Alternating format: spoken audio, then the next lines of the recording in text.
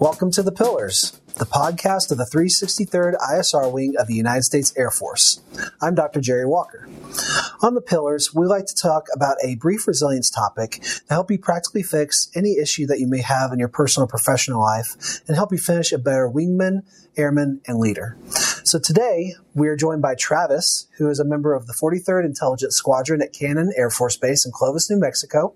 And we ran into him while we were here visiting our unit, and he recognized us from previous times in the Air Force. And so he was telling us these great story about his career path and some things that we've been working on in previous assignments and things like that. And so wanted to give him this opportunity to share some story about who he is and what his experiences has been with the Airman Resilience Team of the 363rd ISR Wing. So with that said, Travis, welcome. Appreciate it. Thank you very much. Yeah, thanks for being with us. So can you tell me a bit about who you are, where you're from, what led you to join the Air Force? My name is Travis. I'm originally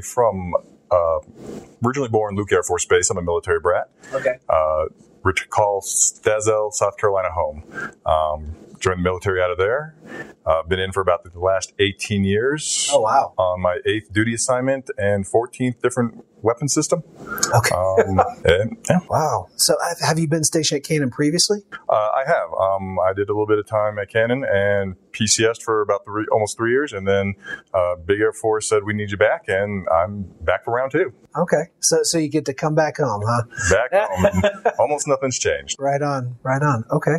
Well, what led to you joining the Air Force? You said you're an Air Force brat. Did that play a role in it? A little bit.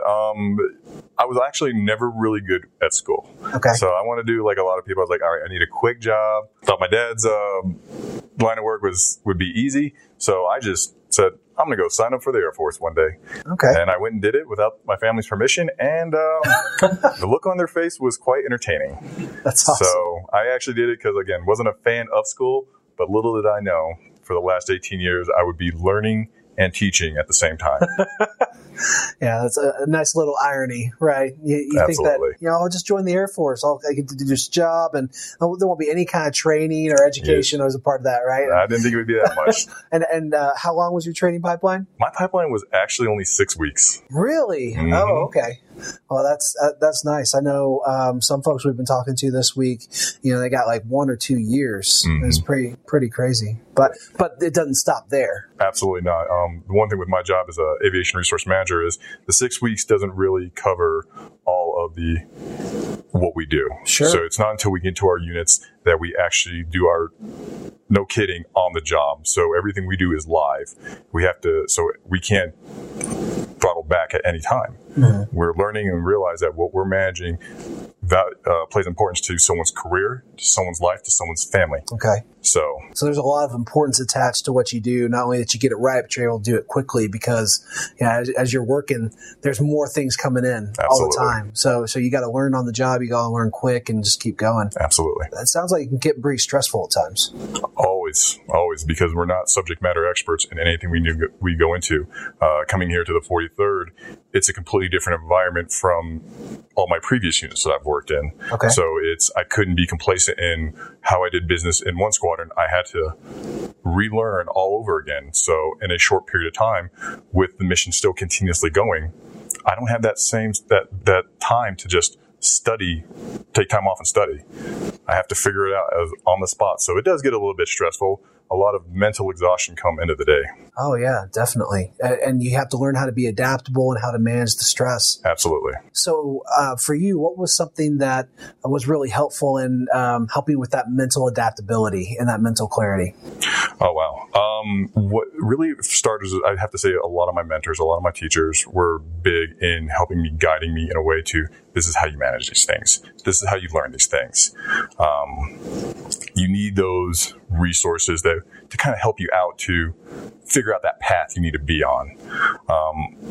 So having those, and now finding those people in different pillars, for me, I found it especially in faith. Okay. I definitely just chose to get back into that after a large gap, got back into it and just found a whole entire community that was very supportive, got me on the track of, you know what, I found church to be just a place I can just release my stress a little bit. Okay.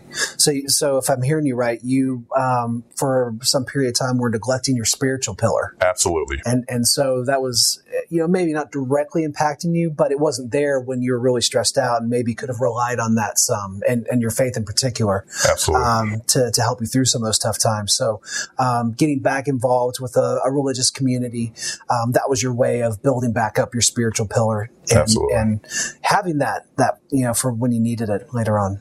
Absolutely. That's just one. When I spent many years playing rugby also. Oh, nice. You seem like a big rugby guy. I was. Fortunately, the size kept with me. Unfortunately, didn't actually.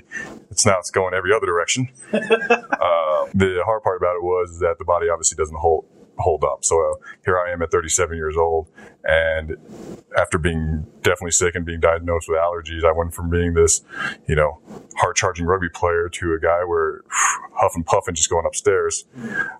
And that's where you got to also get the right help to keep that physical going, because without having your body good to go, your body's the machine that's getting you in and out every day. The mind, your physical fitness affects the mind from top to bottom. Absolutely. So you have to keep yourself in shape, clarity, mental readiness. And it's like, okay, I'm ready for whatever we got. What's the challenge? It may be something just reading. It may be we have to move some stuff. So, or even deploying. Absolutely. And I think what you hit on is key, that in taking care of yourself physically, you're actually taking care of yourself mentally. And there's a lot of, connections that, myself as a psychologist, in my field in general in psychology, we look at the mind-body connection. I mean, they absolutely interact and affect each other. And so if you're not doing what you need to do from a, mental health standpoint, you can actually suffer physically, and vice versa. If you're not taking care of your body, if you're eating fast food all day, if you're not working out, you're not, getting enough sleep or portioning enough time for sleep, you're gonna feel pretty crappy too. May find yourself feeling more depressed or anxious. Absolutely. It can just add to the stress, right? it all builds up, and for a lot of us, we kind of bottled all that stress in sometimes, and just like we can get past it, we can push it, we'll be fine. We're kind of almost sometimes, I don't want to say we're raised like that, but it's kind of the mentality we sometimes develop, and then we get to a breaking point where it's just we can't contain it.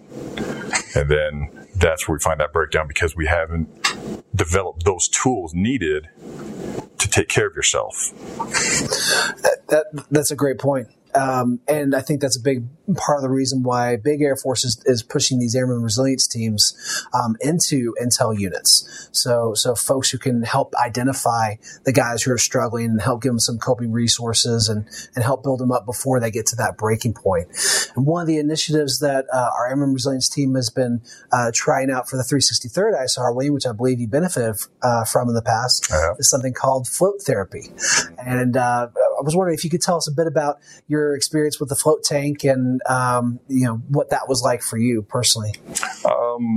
I'll give you a little bit of background on how I just kind of got into it, if you don't mind. Yeah, that'd be great. So about a couple of years ago in a previous unit, definitely hit some stressors. Before, I used to think everything was a work stressor or a personal stressor. And that's where I came to learn that it's all just, we talk work life, personal life. It's all just one life. One impacts the other. I found myself at a place that it was dark. It was like being on the edge of a pit. I could not tell you if I was going to be around the next day. Okay. With that, I didn't know what to do. I was very fortunate. Embedded within our unit, we had our own medical technician, like an individual who at first I thought we would never get along. We'd never really talked, but come to find out, him and I had both had a background working with battlefield airmen, so we knew a lot of the same people. Okay. So he made sure he started to get me introduced to resources, because he knew he wasn't the right resource to get me the right immediate help. One of the resources that he introduced me to was flotation therapy for the stresses I was going through. And it was kind of interesting, because when you get told about it the first time, it's like, are you trying to sell me something here? What's going on? Right. I looked at him very skeptical, but he's like, just trust me. This isn't going to cost you anything. Just go with it. So for the people listening, maybe don't have the visual, what's a float tank? So a float tank or a pod is, think of a large, maybe a box I've seen them shaped like guitar picks. It has about a foot of water in it and roughly about somewhere between 900 to 1,000 pounds of Epsom salt in there. And what happens is you'll get in, you'll close the doors, which have no locks on it, so you don't have to worry about being locked in or trapped. Then it's just the lights are out, no sound, and your brain isn't having to focus on trying to process this standing, sitting, images. Your body is already naturally floating in this water, and now it's relaxed. So no sensory input, right? No sensory. Auditory, visual, or tactile information coming in, so your brain's like, oh, I get to relax. Absolutely. The first time was definitely very interesting because I was, like a lot of people, you sit there and you have that image of someone just like stiff as a board. Okay. Because it's kind of like, I haven't let my body go. You're still holding a lot of tension. Yeah. Still holding the tension because I'm probably afraid that I'm going to just sink into it. Okay. So I finally got around to my second float and I was like, okay. And I found myself more like a marionette, just kind of relaxed in the water. Okay. And with that, your body was absorbing all the magnesium and everything. And just my first float lasted for 1 hour. And it was kind of crazy because the feeling I got was, it was like just my face was kind of floating in space. I was so relaxed. Sounds kind of trippy. It was very trippy. It was very trippy the first 2 or 3 times. Okay. And I didn't realize an hour went by, but when I got out, it was the best feeling in the world at that moment. I was relaxed. All my stressors that I was thinking about on the way up for the trip, just gone. Wow. And I just looked around and I'm there with those who also had those same stresses and we're relaxed. We're enjoying each other's company.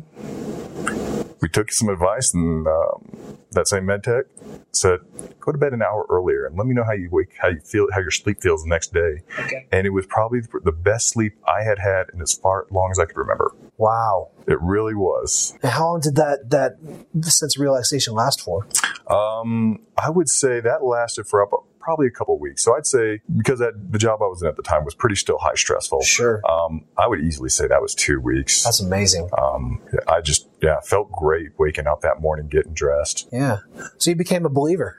right off the bat. Yeah. Right off the bat. And that I love hearing people's stories because it is right in line with the science behind these float tanks. Essentially, what we believe they do is they activate something called your parasympathetic nervous system. It's essentially your physiological relaxation response. I know in the military we talk a lot about the fight or flight response. The one that gets you keyed up and jazzed and ready to fight or run. Well, this is the opposite to that, and you experienced it being activated, full bore, 100%. I mean, just like, sometimes people get a massage, they feel that too. They're completely relaxed. And the big difference is it's relaxation, not just for your body physically, but for your mind as well. And sometimes we'll do things that are physically relaxing for us, but we don't do the same thing for our brains either. We don't give our brain a rest. And that's one thing that I really like about the float tanks is it allows you to do both at the same time. Absolutely. I think it's from floating that I did learn that it all starts with the mind. We got to give that a break so it can work on the rest of us. Absolutely. And that's why to this day, I still float. When I was PCSing back out here to Cannon, one of the first things I did was, where can I find a place to float? Yeah. A quality place. And I found a place about 3 hours away. And I made it, it's worth the 3-hour drive because of what I've found. And since 2016, I just haven't stopped. That's awesome. I go about once a month. That's incredible. Well, I know we were talking about this earlier this week, but we're still working on trying to get those capabilities to all of our different units in the 361st. And it can take a while, but we're hopeful because we've seen the benefits and we've heard these kinds of stories. We know it's something that there are probably plenty of other people who you work with who might benefit from it as well. So we want to try to bring it to you so you don't have to drive 3 hours there, 3 hours back to make it happen. It'd be greatly appreciated, but if not, I'll definitely I'll stay the night wherever I'm at and have a good time either way. All right. Fantastic. Well, Travis, thank you for talking with us about this, man. I always like to ask some kind of fun, off the wall questions of our guests. Please. So If you had a billboard that you could put up anywhere and everywhere, right? What would you want that billboard to say? I would have to say, have fun. Enjoy life. I just keep it something simple. Yeah. Because sometimes people are having a rough day, and it's just that little something just a little something positive. Just hopefully someone will see it and it'll brighten their day. Because that's what I'm really about. I've never really cared too much for, promotion or whatever need be. I care about the people. So being able to be here, share my experience with floating, and hopefully others will give it a chance. Yeah, I'm hoping that you pique some interest for our listeners. Absolutely. It's something they want to go out and try. Absolutely. It's absolutely worth it. I've seen it make a change in my life. I've seen it make a change in others. So just something simple on that billboard is enough to make people say, I am. Let's see how I can get better. And hopefully they'll look at flotation as an option. Awesome. Well, Travis, thank you again for sharing your story and for telling us all about you. And thank you for listening to The Pillars, the podcast of the 363rd ISR Wing of the United States Air Force. I'm Dr. Jerry Walker. I'm Travis. And if you guys have any questions, want to learn more about float therapy, please feel free to reach out to your Airman Resilience team on the Global and be looking for our coming social media accounts. We'd love to connect with you and talk with you more about how to stay resilient in today's Air Force. Thank you for all you do.